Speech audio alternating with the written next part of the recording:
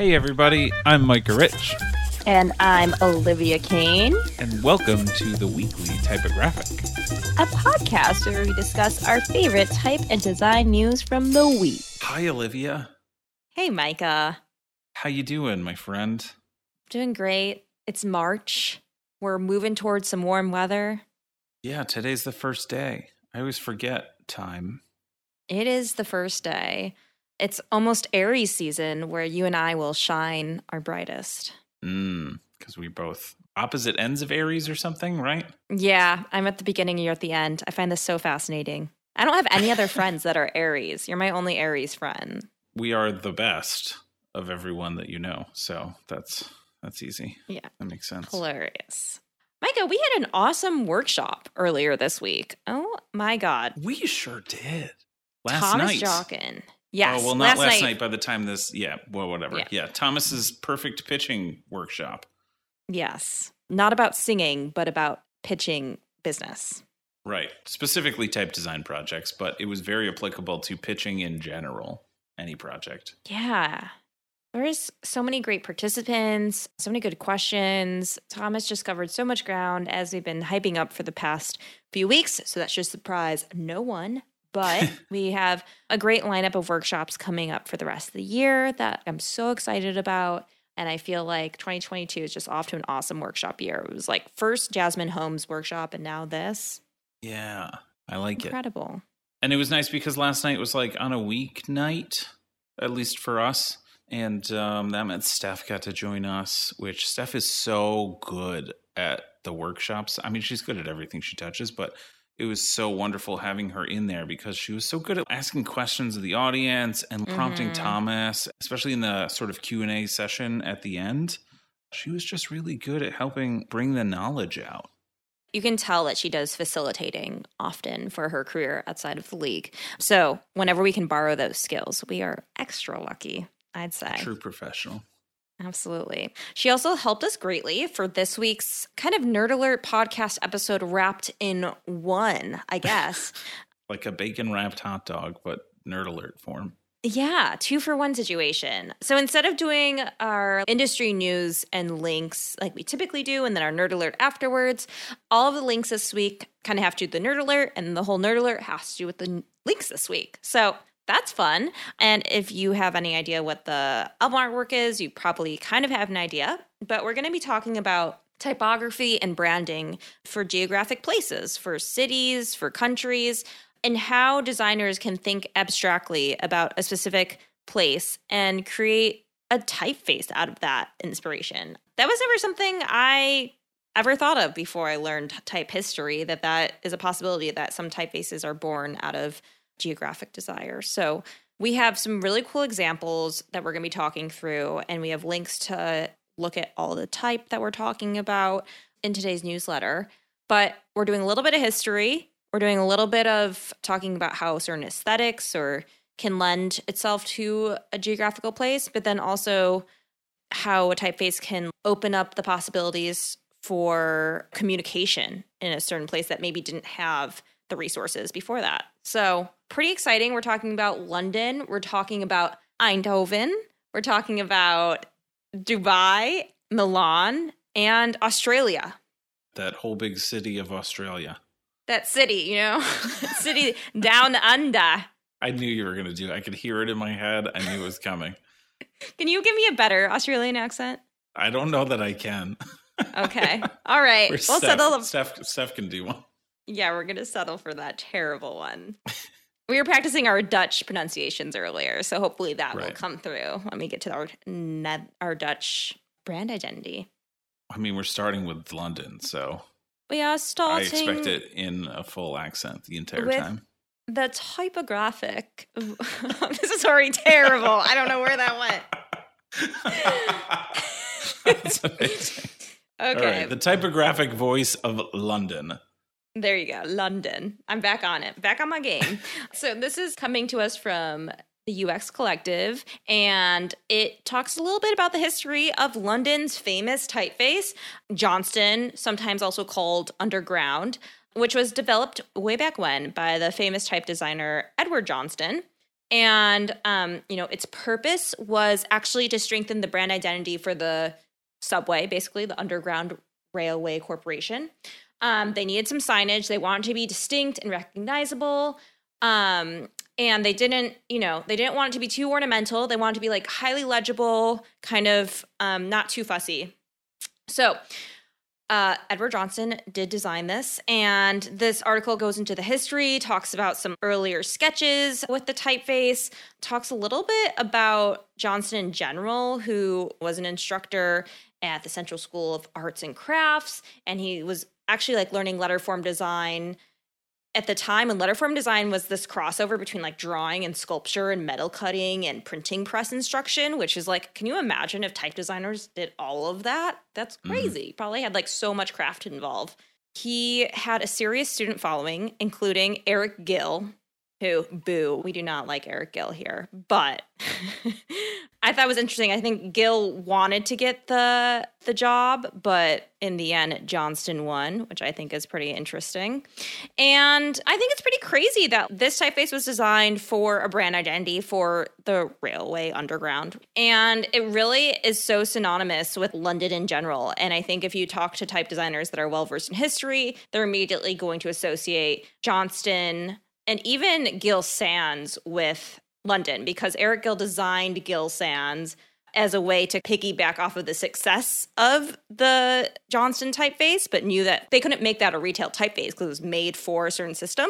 So I believe Gill Sans was born out of that way to be like, let me sell you the goods, but it's not going to be the same goods, but a similar bag of goods, which is crazy because Gill Sans is like wildly popular today. They do mention the famous tittle of Johnston, my least favorite word, and how it is a diamond, and that does make it distinct. There's not many fonts where you can say the tittle is a diamond. I mean, it's funny too, because like so much of the typography is set in uppercase. So you rarely notice it. I do like it as like a distinct touch. It's like a little bit of a like, changing it up. Yeah. Like the Target Helvetica, how they changed the I to a circle that you taught me. Yes. Right? Yes. I love it when the tittle has to carry so much for a typeface. Like, really? Helvetica's Target. Helvetica for Target really carries Helvetica on its back by that tittle. The back of the tittle. Oh my God. Oh, I've already said this word way too often. I've met my quota for the year. I like it. So when you see Johnston, do you think of London? You spend some time over there. I guess I do. I don't even know. I don't know how much I agree with it or not. It's hard because if it's just by itself, it's just like a random word. I don't think that I do. Okay. But with some of the other signage of the subway, it's very distinct. Like the colors or the shapes that are unique to the subway. For sure. I remember I was an annoying type nerd in college, and it was like junior year, and there's like a typography class, and I was like just read Just My Type. I think there's like a whole chapter about this typeface and Just My Type. And someone did some project that had to do with America in some way. And I was like, well, I see you're using Gill Sans, and that's actually quite associated with the UK and not America. So, I don't want to tell you what to do, but you are using a very British typeface for this project about America. And okay. I was embarrassed at how much of a smartass I was. And that's why I still remember this. But if I have authority one day and I'm a type teacher, I would make a comment like that if someone's trying to use this typeface for a project that has to feel American. I don't know, American politician. I would say something. I would speak up if they're using Johnston or Gill Sans. I mean, I would speak up because of Gill Sans for other reasons, but... Maybe they're trying to attach that association and be like, for whatever reason, we're not just any politician. We're like the British politician. Oh, God. I'm sure that's a good idea, but... That'd be a weird world we'd be living in it. I suppose so. Anything can happen. One of the things that I always thought was interesting, not related to the typography so much, is that a lot of the subway stations that I have seen in London are like a dome, like a circular tunnel that you're in. Yes. Which matches the canonical circle of the signage. I know. I guess we didn't really talk about the proportions of this typeface or what it looks like. I guess you can just look it up. But it is like a geometric, almost perfect circle O's, and has the proportions where, like, if you know of geometric sans serif, it's not too crazy. Yeah. But yeah, that's a good point. I do think of like the domed subways when I think of the underground. I like that connection. All right.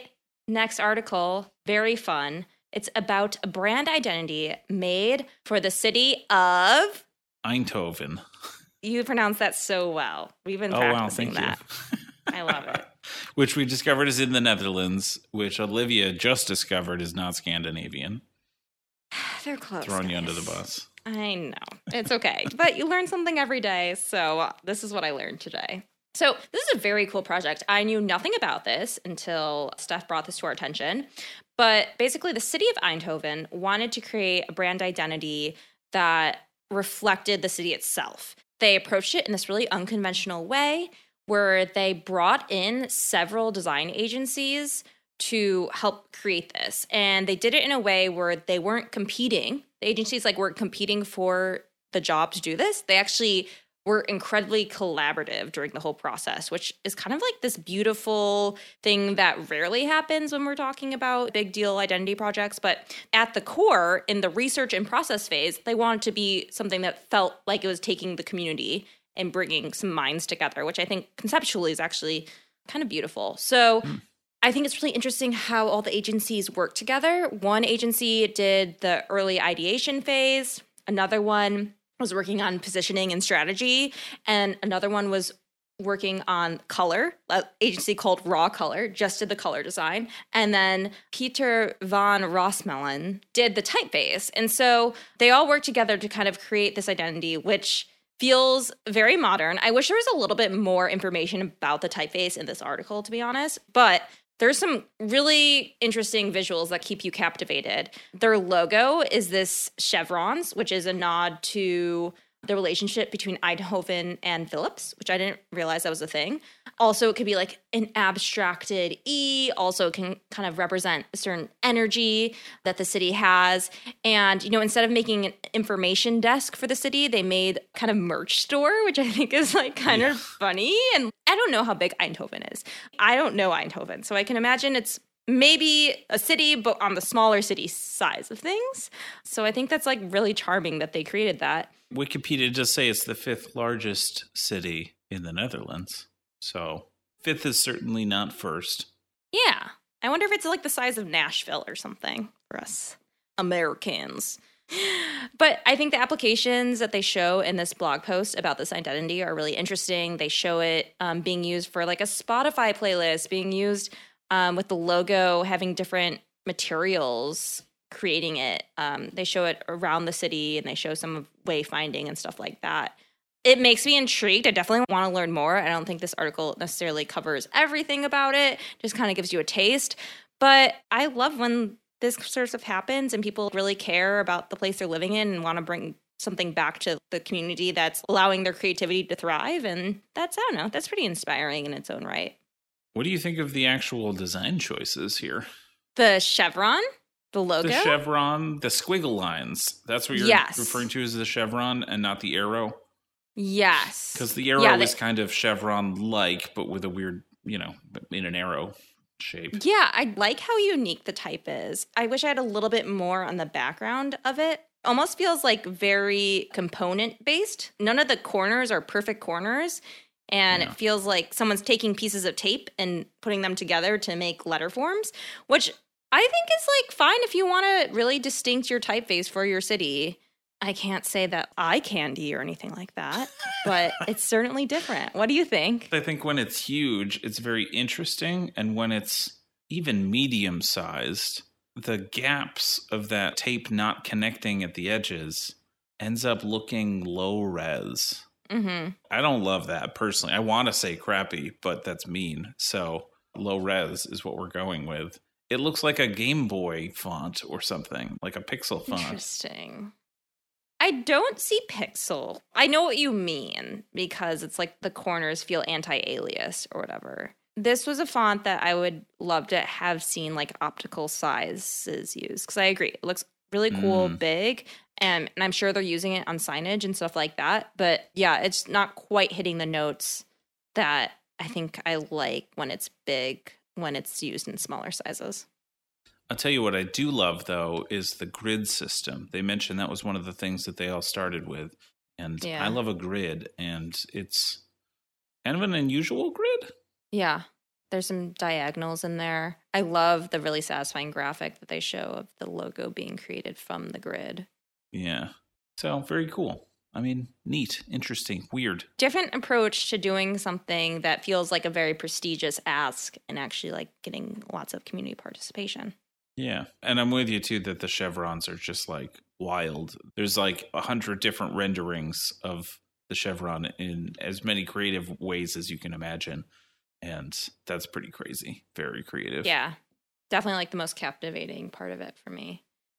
All right. Our next project is from Dixon Baxi, which Steph pointed us to. I did not know this design studio. Apparently, they're hot stuff. Fan favorite. Yeah, on my radar now. They created an identity for AC Milan. Do you know what AC stands for? Something club, I'm assuming. Oh, I guess I don't know. Because it sounds like a football club of some sort. I mean, there's a lot of football mentioned on here. It's probably football, and we're going to look like dummies. It's definitely football. I just want to know what AC itself stands for. Or football. Association Calcio? Okay. All right. Football. Calcio is football in Italian. Oh, horribly pronounced in that case. Calcio. Oh, can you give us a good Milan in that accent too? Let's see if I can. I don't know if I can. Don't Google. Don't Google. How do you think I got the first one?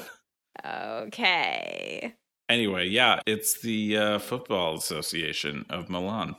Well, I think this project is neat. I know that it's not a branding for a city, but it's a branding for a sports team that feels like a big freaking deal for a city. And in branding the sports team, they took inspiration from the city, which I think is kind of just like keeping our articles, keeping you on your toes. We're not giving you the same thing over and over again, serving it different this time. They do say this isn't a game, this is a way of life. So it's pretty serious. No, it sounds serious. This whole branding is just very elegantly done. Between the word mark, there's like this high contrast sans that's being used that feels just like very Italian. It like feels like it harkens back to stone carving, but the way it's used also feels very contemporary and stylish. And there is one typeface in particular designed by Elliot Amblard, Milan Pulse Inline, which is a more bespoke display typeface, definitely meant to be used in big sizes, that took cues from fashion, lifestyle brands, and Italian culture. I do feel like this typeface just contains so much Italianness in it, in all of its letters. It's beautiful, it's sexy, it's like what I can imagine being in Italy is like. I haven't been to Italy, but I can imagine Milan. When are we going? Yeah, we should go. And we can say we're trying to, get the essence of the city. But when I think of like Milan, I know Milan has like the fashion shows. Like I know fashion's a huge part. I know some parts of Italy are more about history, and Milan seems to be full of like beautiful runway models. And this typeface is a beautiful runway model in a font. So clumsy. But that's what I got. What do you think? No one's going to be shocked by this. I don't love the inline. That one it just looks gaudy to me. I don't know, man. What? I'm sorry, Dixon and Baxi. But the high contrast one, I think, is pretty. And I think when they use it they have this like recurring theme of an oval, and they use it on this like type on a path kind of thing. Mm-hmm. I think it's very classy when they just use that. Okay, we're going back to the inline. What makes this gaudy to you? I want to know. I guess it reminds me of 70s movie posters kind of thing. And you've never gotten over the fact that could be considered beautiful? You just think that is automatically gaudy? I mean, it's a subjective opinion, right? I'm not saying I'm right. I'm not saying it is gaudy. I'm just saying to me. Interesting. Okay, but yeah, the answer is yeah. I've never looked at that and thought that's beautiful. Wow. Okay. Agree to disagree. Look, designers can have opinions about stuff. That's normal, right? Yeah, that's fair. That's okay. You're like, it's not okay, but I'm going to beat you up after the show. Have you been to Milan? Yeah. When I think of Italian cars or like stuff like that, I do think of like a certain amount of like showiness to it. That's fair. And that's probably a reasonable justification for designing something like that. I could see that in a pitch meeting for sure. Okay. Like I get like Italian cars. I get a little bit like Dolce & Gabbana. They're like a little bit campy, but I do think the little oval logo that they have. I do think this other element that you're not mentioning does a great job at doing its thing. That to me screams like luxury Italian car or something, Okay. you know? Yeah. No, for sure. I think it's interesting how both of our associations kind of just like come from a couple different things, but I totally see that. The like emblem feels. Yeah, the emblem, that's the word I'm looking for. Yeah. To be honest, the inline one matches the stripes that are on the uniform. That's a good thing that ties together, which are also included in the emblem. You know, I'm sure that's like part of it. Mm-hmm. I just personally am not into it. I don't know. That's fine. I like more subtle stuff. I like more vintage stuff. I don't know. Okay. But in general, I think this is just a cool example. Nice contrast to what we've got going with like Edward Johnson's fonts being like super geometric, straightforward, legible, highly functional. We got Eindhoven doing their own thing over there and like an interesting process. And I think this is like a very showy brand, probably a very expensive project from a very high profile studio. Like how all these things are getting interpreted is actually pretty interesting as contrast. All right. Next type we definitely want to make sure that the Latin typefaces are very common to kind of be seen for custom type projects. We wanted to make sure we got a typeface that had a different writing system in it. So we're really excited to have the Dubai font here, which was done by none other than Dr. Nadine Shaheen, lovely human who we had on the podcast last year, who's now the CEO of I Love Typography. She led the team at Monotype to work on this Dubai font. I didn't realize it was actually in collaboration with Microsoft. And because it was in collaboration with Microsoft, it's free for all users worldwide. Here's the thing with this typeface.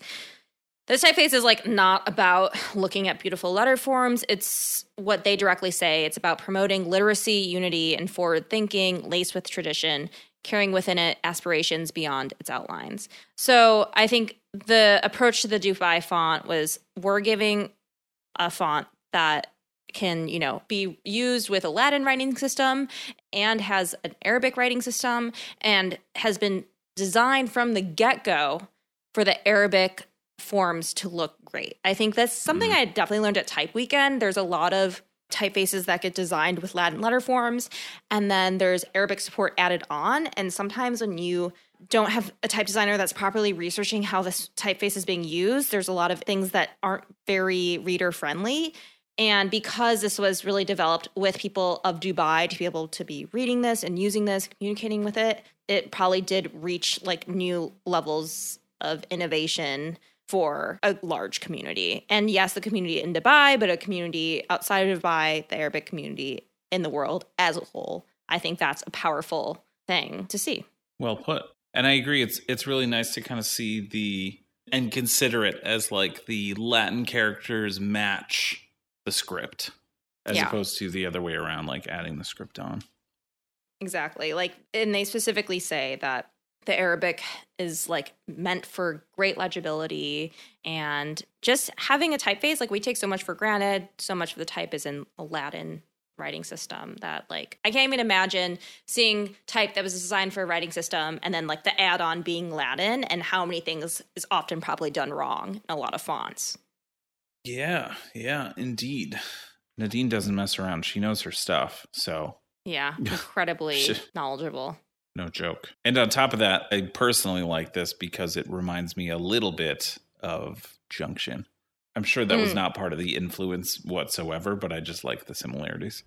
On the top of the page, on top right, you can download the font family. You can also see what the type looks like, this whole web page, and see what it looks like in Arabic, which is pretty interesting. Yeah, that's pretty cool. Which is just like has the most beautiful letter forms and characters. Agreed. So very eye-opening. Again, like a different thing where it's like less about encapsulating an aesthetic or a style of a city in a typeface. It's more about how do we want our reputation to be seen? And how do we want to give back to a community? Which is a great prompt and a great reason for a typeface to exist. My God. And meanwhile, making something that's so functional and usable. Exactly. Like, we have to think, like, the majority of people do not care about fonts at all. Yeah, I guess that's true. They care about texting their friends and family. They care about writing something important. They care about sharing ideas. All of that stuff can come down to a typeface at the end of the day. But it does put things in perspective. Most people do not care. That's a good slice of humble pie for us all to remember. I know. I have to tell myself that more often than not. Like, slow your roll, lady. Not everyone cares if an M dash is used or not. All right. Final link. Probably my favorite one, because it's so nerdy. Like, it's written by a type designer that just wants to share all their thoughts. Like, yes, I relate. So it's from the Australian Type Foundry. It was written by Wayne Thompson. I heard Wayne talk a little bit about this typeface at Type Weekend, but this article also has some really great visuals, super digestible. It's titled ABC Custom Font Development. So the prompt for this typeface was that ABC, Australia's quote-unquote most trusted media brand, is what is said. I don't know that much about ABC. I assume it's a big freaking deal. Yeah, I think that might be different than America's ABC. Yes. Yeah, I think so. So they are a media company. Obviously, because of that, they have many platforms and exist across several devices and need like a presence that feels super unified and probably communicate a whole lot with typography and text. They wanted a new typeface, a new font family that they could replace their current one with so they could reduce their annual licensing costs across the organization. That story for creating custom type. So from there, ABC Sans was born. This whole article takes you through step by step the whole entire process. Wayne Thompson starts with some pictures of Australia and is like, okay, let's start at the essence. What do we think about when we think of Australia? It starts there, and from there, we literally see pencil sketches. Like pencil sketches that look so tedious. I am just really impressed because not all type designers use sketches like this. In fact, True. I would say most typefaces don't have sketches like this in their earlier phases that are really in-depth, really thinking about form, pencil to paper, old style. There's a picture of the meeting room that the initial presentation took place. Like, this is why I love this article. It's hilarious. Like, we're going step by step. We're not skipping out on anything. Wayne has a great sense of humor. There's tons of jokes in here, so, like, definitely don't skip.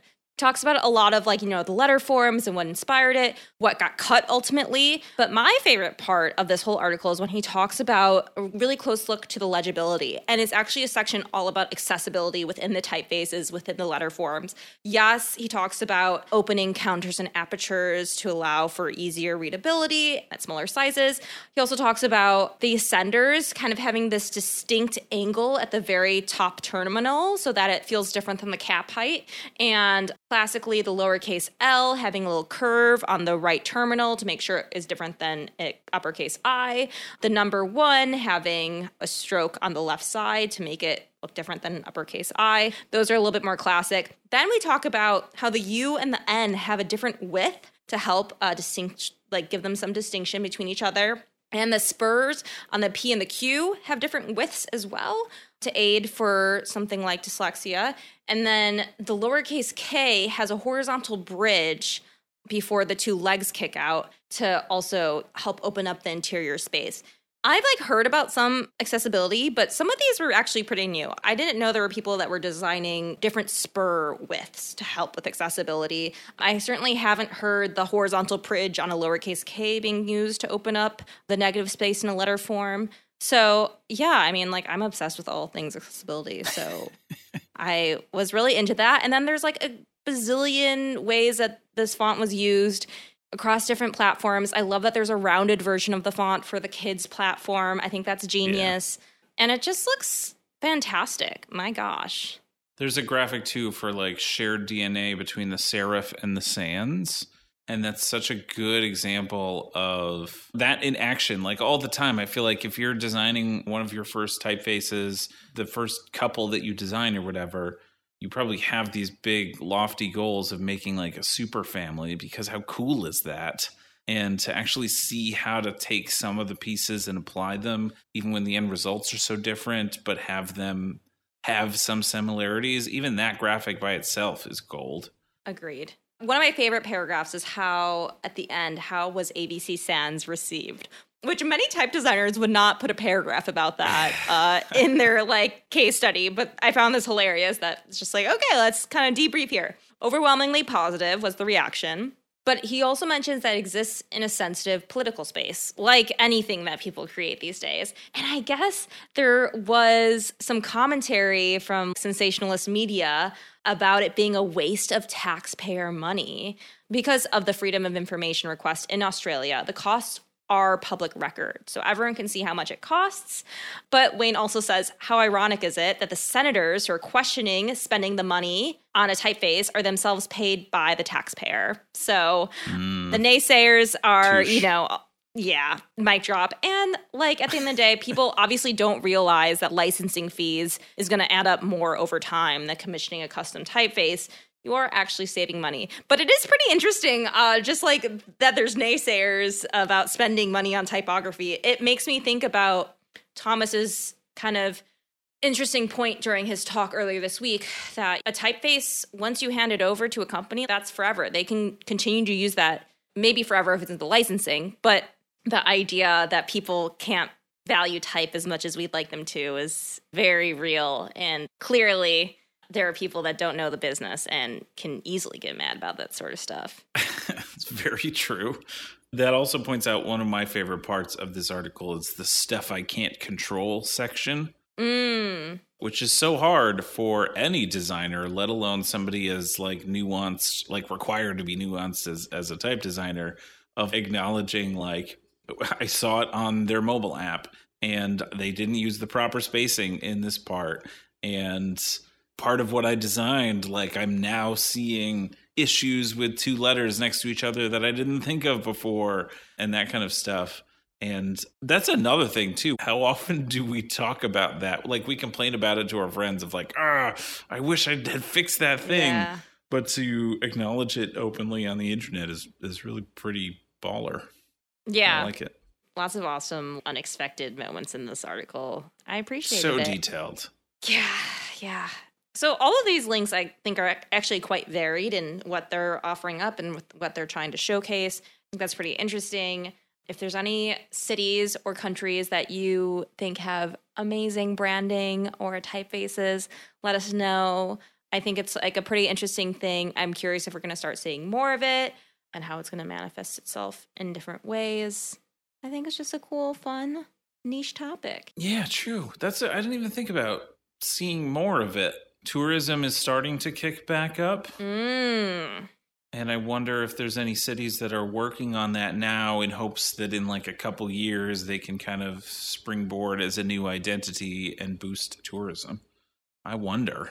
I like that optimistic thinking that tourism will be back in a couple of years. You know me. I'm an optimist at all times. Oh, never negative. Always. Yeah, absolutely not. I've never said anything negative in my life, including this moment. Yeah. All right, Micah.